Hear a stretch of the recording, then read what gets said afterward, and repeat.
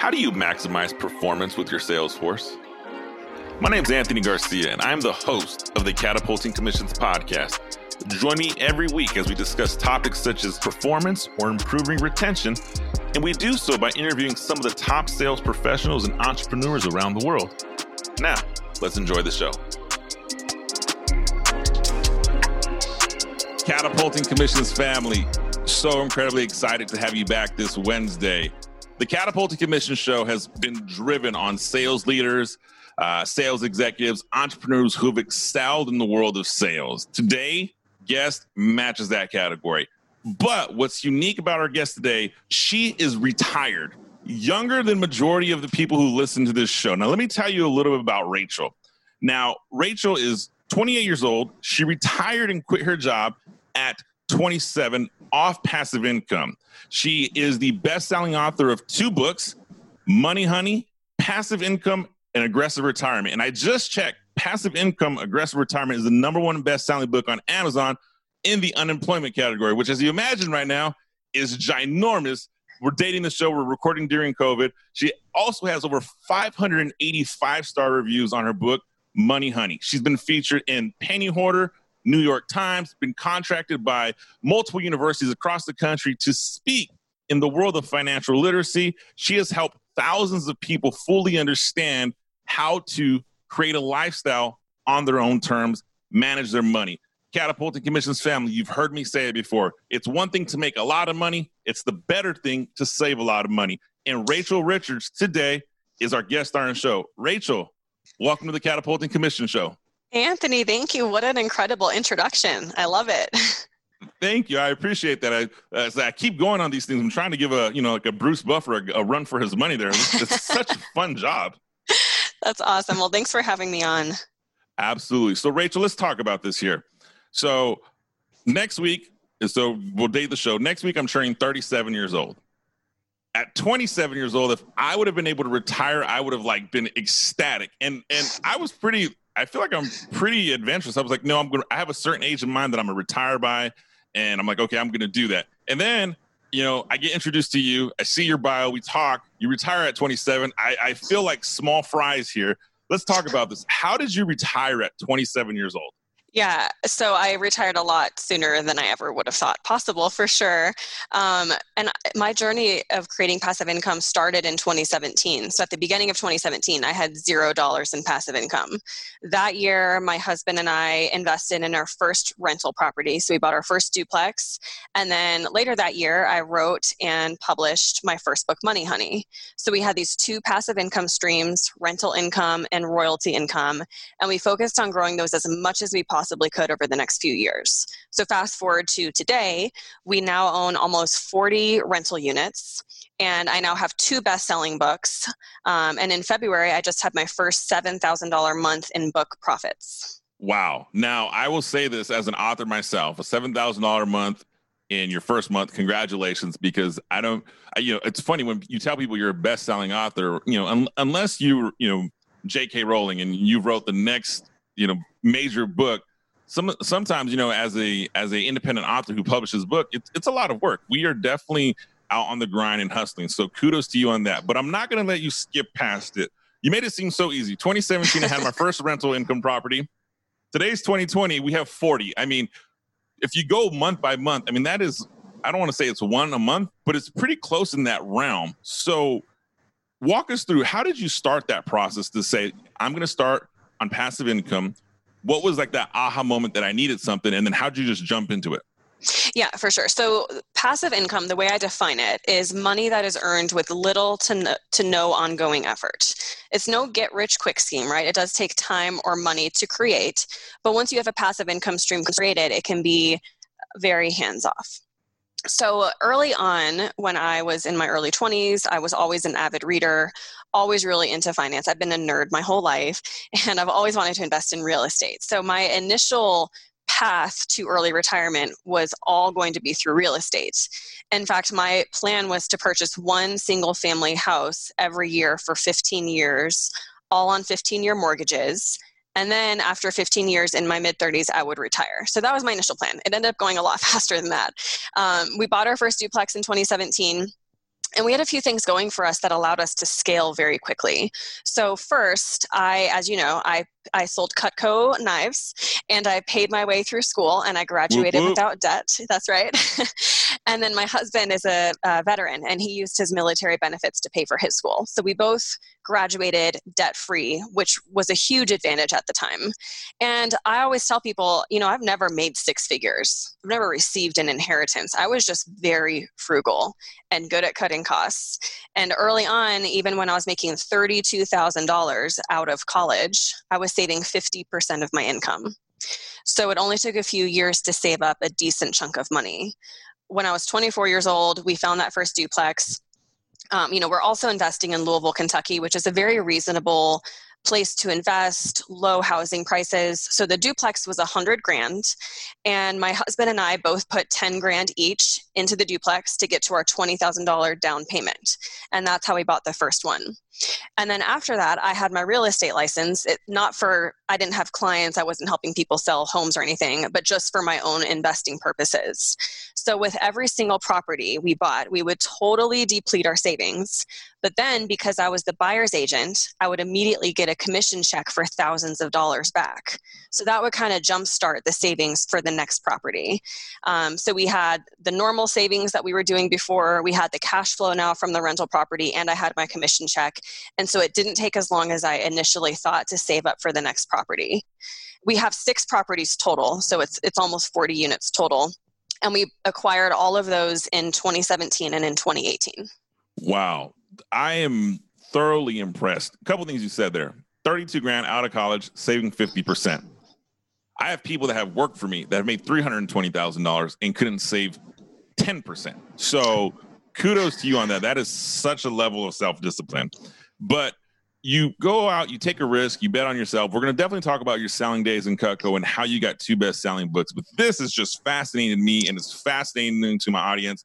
I have someone who works for me right now who is, she's a little younger than you, and her income and what she has such strong saving patterns and income that I've told the executives that she works for, I'm like, hey, you're not gonna have to worry about her leaving. You're gonna have to worry about her retiring before she's 30 years old. Like and you hear these strategies and you're living proof, and I'm gonna be sure she listens to this episode and get a copy of your book to her. But Rachel, when you made that investment and you said, hey, you deplete your savings, I gotta be honest with you, that scares the living daylights out of me. If you told me right now, Anthony, hey, go and buy a property here in Central California, Greater LA, it's gonna be, now our property's a little bit different. Let's just say it's $250,000, and you're gonna go put $50,000 down just to get in the game. And let's say that $50,000 leverages me to the max where I'm like, okay, I'm uncomfortable now. How do you get over that feeling? And is that a feeling you had? Oh, for sure. I mean, to deplete your savings, it's not exactly something I recommend, but I recommend to invest based on your risk tolerance and your age. I just happen to have a very high risk tolerance.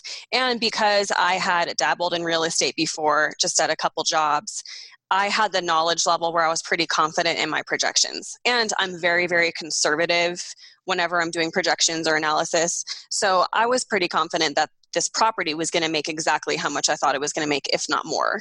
And it ended up making more. I mean, the first month it was cash flowing $500 per month. Now this duplex cash flows $800 or $900 per month in profit.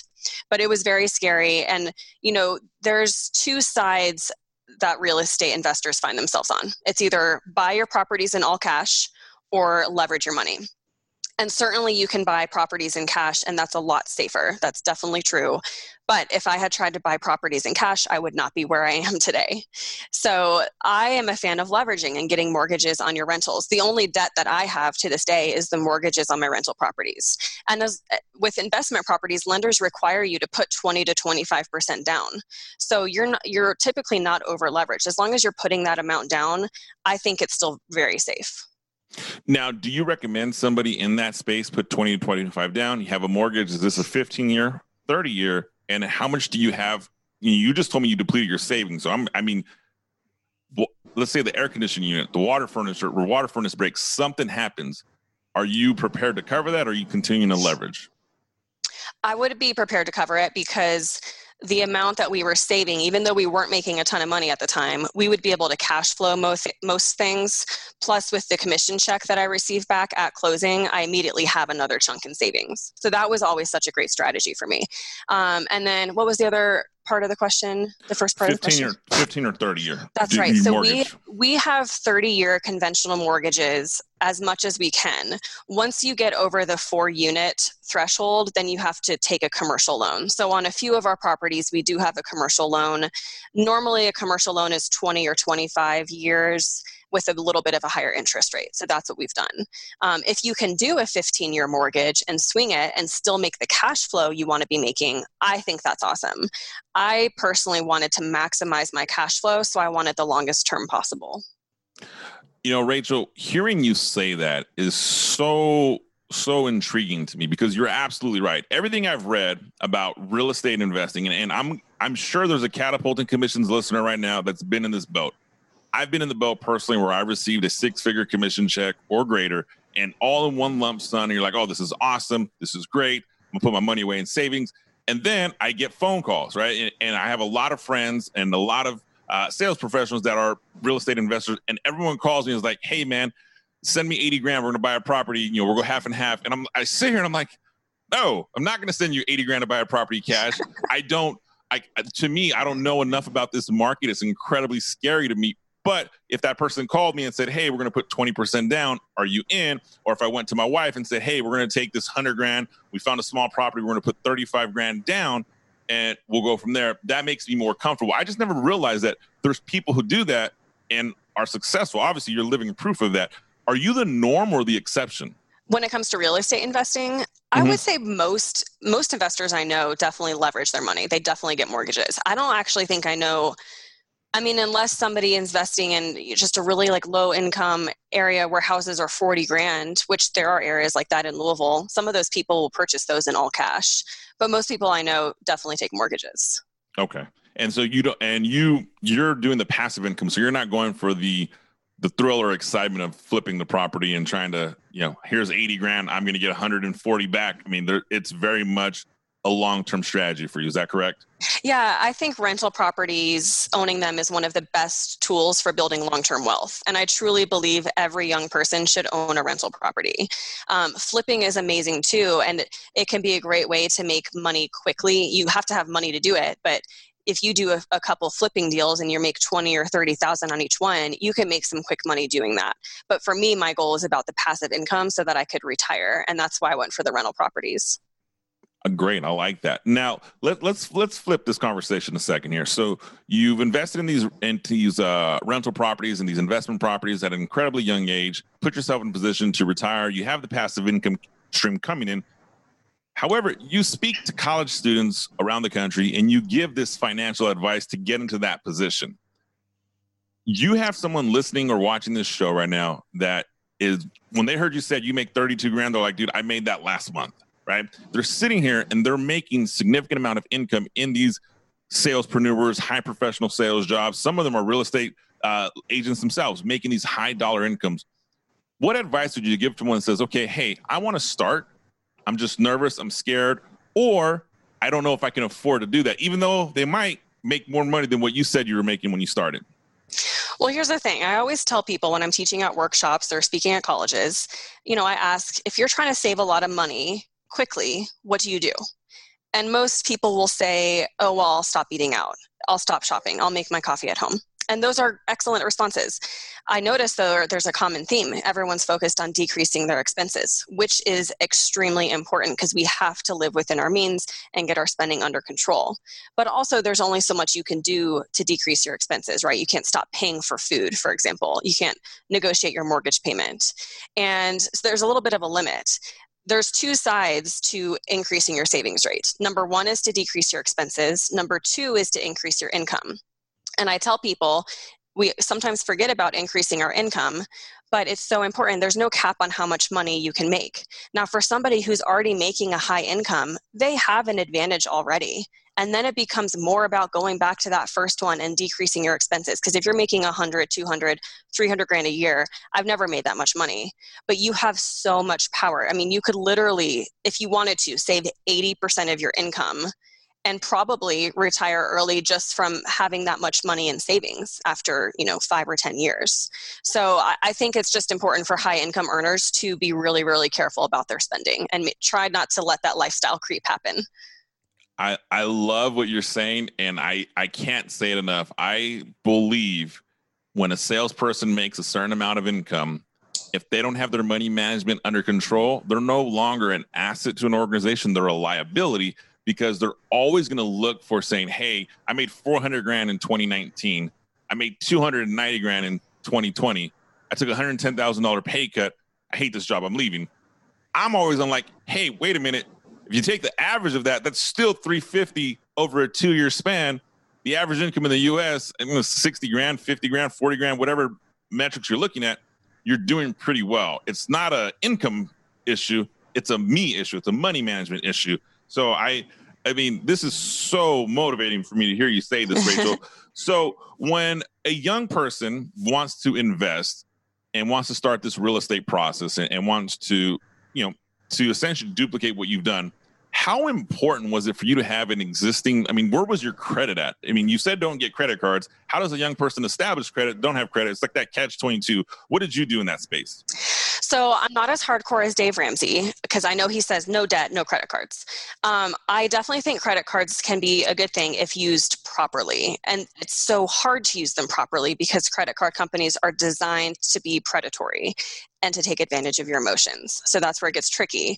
But if you're the type of person that you can get a credit card, you can pay the balance in full every single month, and you can treat it like a debit card, then credit cards can definitely work to your advantage. You just have to treat it like a debit card is all. So don't spend money that you don't have. If you do that, you can really create a great credit score. And that's not the only thing you can do. Car loans, a mortgage on a property, other types of loans will also contribute to your credit score. And if you're going to be investing in real estate, it is important to have a high credit score. Some people think that a credit score only helps you to get loans, but it's actually important for all sorts of things. Insurance premiums could be lower based on your credit score. If you have a low credit score, you might have to put a deposit down on utilities or a deposit down on a cell phone plan. So credit scores are important for more than just lending. And I definitely think it's important to try to get a credit score that's definitely above 700 and above 750 if you can. Good. 700, 750, the metric. You hear that, Catapulting Commissions family? I love how you said leverage that credit card like a debit card.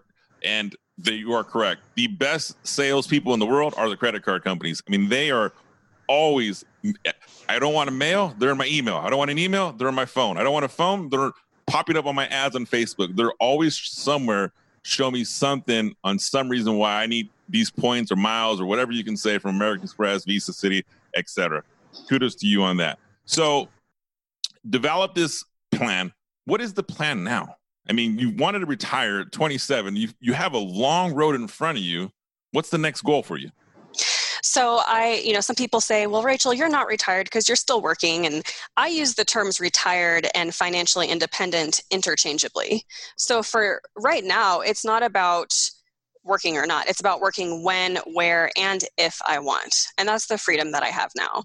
A lot of people have been asking, well, what's next? What are you going to do next? And I've realized I worked towards this goal of having, $10,000 per month in passive income for so long. And I got there last year. And now I'm learning it's okay to not constantly be working towards something or be super ambitious all the time. And you have to enjoy the journey as you go. So I'm just trying to actually enjoy right now and take a break and not work as much. And I've also just learned that I don't have to try to monetize everything I do. It's okay to have fun, right? It's okay to have hobbies that you do for fun and that you're not trying to make money off of. So those are the types of things I'm getting into now. And no really immediate plans other than that. Good for you. Well, you definitely deserve it. Thank you. The work you've put in, we just met, but I'm incredibly proud of you. Like I said, when I read your bio and did my research prior to our show, I was like, I couldn't be more excited to have you on the Catapulting Commissions podcast. Let's talk about your book here. So you have Passive Income, Aggressive Retirement, and Money Honey. Was Money Honey the first book or Passive Income? Yeah, Money Honey was the first one. I published it in 2017. Okay, so let's talk on your journey. If I read correctly, and I just looked, Money Honey, 585 star reviews. Passive Income's Aggressive Retirement, #1 bestseller right now in the unemployment category on Amazon. And that is as of today. So, there's some people that say, hey, I was a bestseller because they peaked it for, a half a second, took a screenshot. This is today. You didn't even know I was going to look at it. So this is the real deal. How did you get your books? I mean, there's authors out there. I'm being an author myself. I would love to have 580 reviews. How did you get that?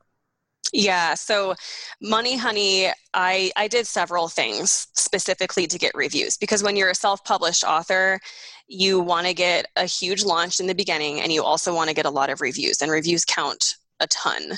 So I created a launch team for Money Honey, and it actually wasn't a formal launch team. It's not like I had a Facebook group specifically set aside or anything.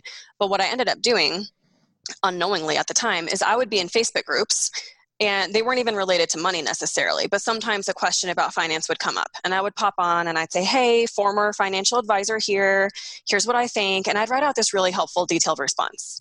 And people really started appreciating that. So after enough times, if somebody asked a finance question, other people in the group would tag me and they'd say, oh, you need to ask Rachel Richards, or hey, Rachel Richards is your girl. So I kind of became known as this finance guru in some of these Facebook groups and built a lot of credibility and trust that way. And then when I thought of the idea to write a book, and I kind of posted, hey, here's what I'm thinking. What do you guys think? I mean, there were hundreds of people in these groups that said, oh my gosh, please write this book. You make finance so simple and easy to understand. And so I realized at the time I was actually kind of doing market research without realizing it, and really validating my book idea and building this almost informal launch team through these other groups. So I would go and I would say, hey, let's vote on my book cover. What do you think I should call the book? What should the title be? And by the time I launched, there were hundreds of people that were emotionally invested in the success of my book, because they had followed my entire journey and all of my progress, and they wanted to see it do well. So I kind of had this informal launch team. And when I launched the book, all these people were ready to download it and share it and promote it and leave me a review. And that got it off to a really great start. And then we're in sales, so you can't be afraid to ask, right? As you Absolutely. know. So I would shamelessly, anyone that had ever commented on a post about my book or expressed interest, or I knew that they had read it or downloaded it, I would private message them on Facebook, and I'd say, hey, thank you so much for your support. I'm a self-published author. If you ever feel like you want to help me, a quick 5-star review on Amazon would be a huge help. And so I did that probably for the first year. I would message people every single day asking for a review. And I think even on day 1 of launch, I had 60 reviews because people were just ready to go. But, I think it just goes back to being assertive as a salesperson and asking for the close. Hey, I wanted to take a quick minute and interrupt this episode for a second. I hope you're enjoying what you've heard thus far. Are you a sales professional, or do you manage a team of sales professionals? I imagine you know someone who struggles with complacency. I'm talking about the sales rep who has all the tools to be a top performer, but just can't seem to get past the mental hurdle that is holding them back. I completely understand, and I relate with you.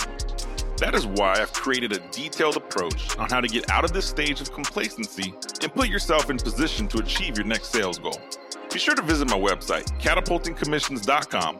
Once there, you can find the link to pick up a copy of my international best-selling book, Catapulting Commissions. Now, let's get back to our show. I love that. Asking for the order, getting out there, putting yourself out there. That is probably one of the things that sales professionals or people who don't know sales professionals are jealous of, right? Because there's that, what if someone says no? What if someone deletes me? What if someone blocks me? I mean, I even know myself when I launched my book and I did a pre-soft launch, and I emailed friends and family. I mean, it was like a list of like 100 people. And as I was putting together my email, and then as I was sending them out, I'm like, man, am I, it gets nerve-wracking. Like, am I going to ask someone to do this? Now, that was in my own head, and it probably lasted about 30 seconds before I pressed send. But there's people who are uncomfortable with asking for that order. So great to hear you say that. Now, when you joined these groups and you embarked on these groups and you built a team to support your book, how did you continue that momentum? I mean, one of your books is still #1 today. I looked at it. It released in November of last year. So you must be doing something.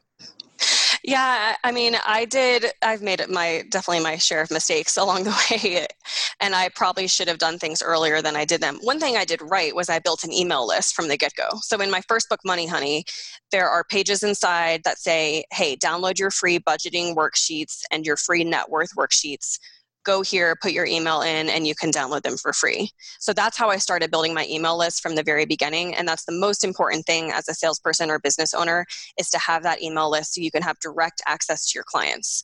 So I did that right.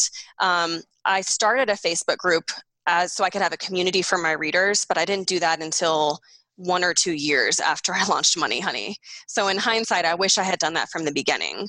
And in my Facebook group, I now have over 1,000 readers. And it's exclusive, so it's only for readers of the book, which kind of entices people to read the book if they want to join the group. So that's been good. And then I think things really took off once I was able to quit my full-time job and really dedicate myself to this business, which is what I'm passionate about. I launched Passive Income Aggressive Retirement last year after I quit my job, and I was able to do a lot more in terms of marketing because I had the time. So I got on news stations and I got in magazines, and a big focus this year has been getting on podcasts so that I can make sure I'm continually getting in front of new people and new audience members. Now, are you your own PR person, or did you outsource this? I mean, I'm sure you get it. I get it all the time. I get emails and LinkedIn's from someone who wants to put me on multiple media outlets on a consistent basis. You doing it your own? You got somebody? I do it on my own, which is probably one of my faults, is that I'm a control freak and I definitely try to do too much. And there is definitely something to be said for outsourcing and delegating where appropriate. But yes, so far I've done all of my PR on my own. Good for you. That is awesome. Kudos to you. Again, you're continuing to impress me here. Thank you. So what sales skills, right? We spent some time, before we recorded, Rachel has spent 4 years selling Cutco cutlery. If you follow the Catapulting Commissions podcast, you know that's where I started. Spent 6 years. I've had some previous guests on the show that have spent some time in Cutco cutlery, anywhere from a few years to, I think I just had interviewed Ryan Casey and JP Arley, who both were 23, 24 years in the business. So we are like Cutco loyalists here because there's a lot of skills that come with it. But for you, what did you learn in selling, or what selling skills did you take that have created this brand, which you have, which is essentially working on your own terms? I learned many things. I learned that rejection is impersonal and has nothing to do with you. And that was a big lesson I learned selling Cutco. It's a numbers game. If you can work out how many calls it takes to get an appointment, how many appointments it takes to get a sale, and how many sales it takes to get to a certain amount of revenue, you can control your income just by knowing the number of calls you have to make per day. You can know exactly what your income is going to be for the year. So once I started looking at it that way, I started taking rejection a little bit easier because it has nothing to do with me. I used to get my feelings hurt and think it was, this insult to me. But now the way I see it is, oh, good. If I got a rejection, that means I'm closer to getting the next sale. And that's fine. So that's one thing I learned. Another thing I learned is you just have to have the confidence in yourself and in the product or whatever you're selling to confidently ask for the sale. And you have to truly and genuinely back what you're selling, or you're just not going to come across as confident and genuine. And this is actually something I struggled with writing my first book, Money Honey. There was a point 4 months in where I actually quit writing the book. And it wasn't just a break. I quit writing and had no intention of ever picking it up again. And at the time, I was telling myself things like, your writing is crap, and who do you think you are, Rachel, to write this book? And if you publish this, it's going to be an embarrassment. So that's what I was telling myself. I had such self-doubt for some reason. And what I've learned is that writing and creating a work of art for others to judge, it's a very vulnerable thing. And that's why I was feeling those fears. And sales can be vulnerable too, because you're setting yourself up for rejection. And it wasn't until I sat down with a good friend who I told her about the book, and she said, Rachel, what are you thinking? You have to do this. You're really onto something here. Please finish the book. And I did. But the only reason I went through with publishing it is because I told myself, if I can just help one person, that's all I want to do. And the imposter syndrome, that's what it was. That's what I was dealing with. There wasn't a name for it at the time, I don't think, but right. That's what was hitting me really, really hard and creating a lot of self-doubt. And I'm so glad I went through with publishing it because it has been more successful than I ever could have thought possible. And it's truly impacted thousands of lives. But I remember feeling like such a fraud and such a phony in the beginning because I was asking people to download my book and buy my book and leave me a review. And I don't think I had the confidence then to really back that. You know what I mean? Like I just felt like a phony. So it wasn't until 6 months after I published that I started getting emails from random strangers and readers on the internet that I didn't know, telling me that the book had changed their lives and thanking me for writing it, that I started being like, you know what, this is a good book. And I've reread it recently, and I'm just like, man, that's a really good book. Like, I have writer's envy from my former self. Like, I definitely created something that's awesome, but I just didn't have the confidence at the time. And so that's a big lesson that I've learned and that I continue to learn is like, you just have to figure out a way to believe in your product and have conviction in your product. There's so much there with the imposter syndrome you mentioned in the beginning. You are absolutely correct. There is a level of vulnerability, a level of silence that maybe we're uncomfortable with, because I have a lot of similar feelings with you. I remember putting Catapult commissions together, getting the set to go to market, and like, holy crap, a buddy of mine was like, oh man, you're the next Zig Ziglar. I'm like, no, I'm the next Anthony Garcia. But the moment he said that, I still do have so much respect and admiration for Zig Ziglar. I'm like, who am I to be like next in line or try to compete in this space? And so, yeah, that imposter syndrome, those feelings of doubts, those thoughts you get, and kudos to your friend for helping you with that. I know I have my own support system where I'm like, hey, for lack of better, I feel like I'm failing. I feel like things aren't going well. And that journey of entrepreneurship is so lonely at times that it is so important to have that support system. But I want to piggyback on something. You said when you're selling something, and I had to look at my notes. You use the phrase to truly have confidence in what you're selling or what you're representing. We kind of just touched on it a little bit, but how do you have that confidence? Where did you get that confidence? Because now you're representing yourself. There's no product. It's truly easy to sell an incredible product. I love Cutco. I love Cutco sales reps, but the product is amazing. It sells itself. But now you're selling yourself. And now if you really think about it, you're selling yourself, and you're out there competing with the Susie Ormans, the Dave Ramseys. You're in that space, and I'm sure you know these people. You've read their books. You're like, wow, they're so incredible. So how do you get that confidence in yourself? Here's the challenge. When it comes to selling a product or a service, you have to ask yourself, why would somebody buy this product over the thousands of products that are already out there? And you can only imagine how hard it is to write a personal finance book. I mean, that's one of the most competitive genres. So I really had to think hard about that. And the book idea came to me because my family and friends were coming to me for financial advice. And I love to help people. And I began to wonder, well, why aren't they reading books or learning on their own? And then I realized, oh yeah, personal finance is boring. It's dull, it's intimidating, it's complex. No wonder people don't like to learn about it. So I thought to myself, well, how can I make this topic sassy and fun and simple? And that's where the idea for Money Honey came from. There aren't other personal finance books I found written by a young female in a sassy, sarcastic tone. So I was like, I think I have something here. And based on the feedback I'd gotten helping people in Facebook groups, I knew that I had the ability to portray this concept in a way that was easy to understand. So I was like, okay, I'm going to make a book that's really approachable for female millennials. And I think I definitely hit something right, because my target audience is female millennials, and I've sold almost 15,000 copies of Money Honey now to mostly that demographic. Good for you. Thank you. I think it just goes back to asking yourself though, why would somebody buy my book over the thousands of books already out there? What unique problem am I solving? And if you can't articulate that, you're not going to have the confidence to sell the product. So that's where it really begins. And then probably the next step is fake it till you make it. I will say this, in Catapulted Commissions, we do talk about faking it till you make it as a tool, but we talk about it mentally, which is I think what you and I are talking about is having that mental, I'm going to fake it till I make it, not the superficial, here's my $20,000 watch, my $10,000 purse, my $10,000 suit. Some of these things that I've have found sales professionals do once they get their first commission check and they feel like they're ready to conquer the world. So that is cool. You're exactly right. Thank you for the clarification. Mentally fake it till you make it. Yes, absolutely. Which by the way, you and I are saying fake it till you make it. Professional athletes are calling it self-talk because they do the same thing before a big game. They're in front of a mirror. They have their headphones on. They are telling themselves, think about the rookie that got just drafted, any sport, baseball, basketball, hockey, football. When they go to that very first game or the first practice,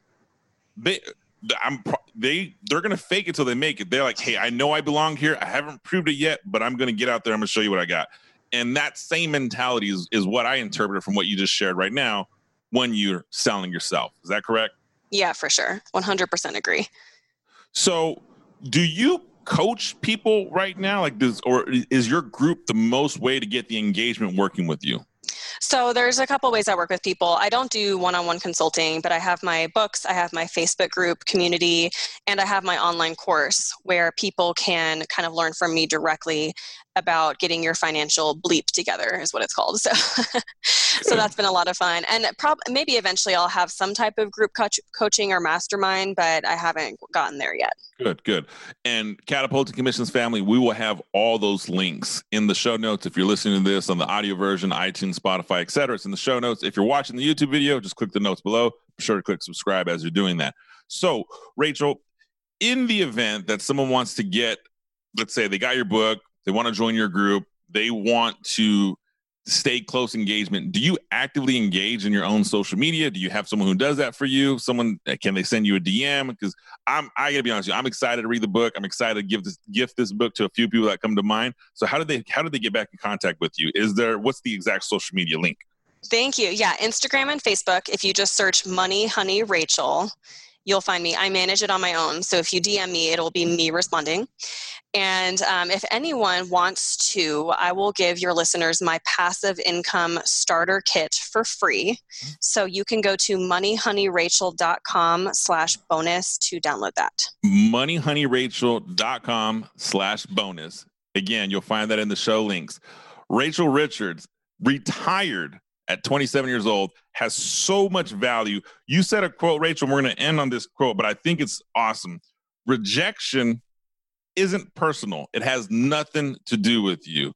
That right there is awesome. It's kind of how I approach my wife. So we'll just, and she listens to my shows every once in a while. So I'm going to be sure she has to listen to that one. But rejection isn't personal, guys. It has nothing to do with you. Rachel Richards, Money Honey Rachel, book Passive Income, Aggressive Retirement, #1 bestseller in the unemployment category on Amazon today, end of July. Be sure to connect with her and follow her. Rachel, thank you for joining the Catapulting Commissions podcast. We wish you nothing but abundant success. And I ask every guest, can I get you back here in a year or two? Because I want to see the success and progress that you have made. Absolutely. And thank you so much, Anthony, for having me. Fantastic, Rachel. Thanks for joining the show today. As always, Catapulting Commissions family, do me a favor, click subscribe, like, comment, share. We appreciate all that good stuff. Get the link to get the free access to our wonderful gift from Rachel Richards of Money Honey and Passive Income Aggressive Retirement. I will see you next week.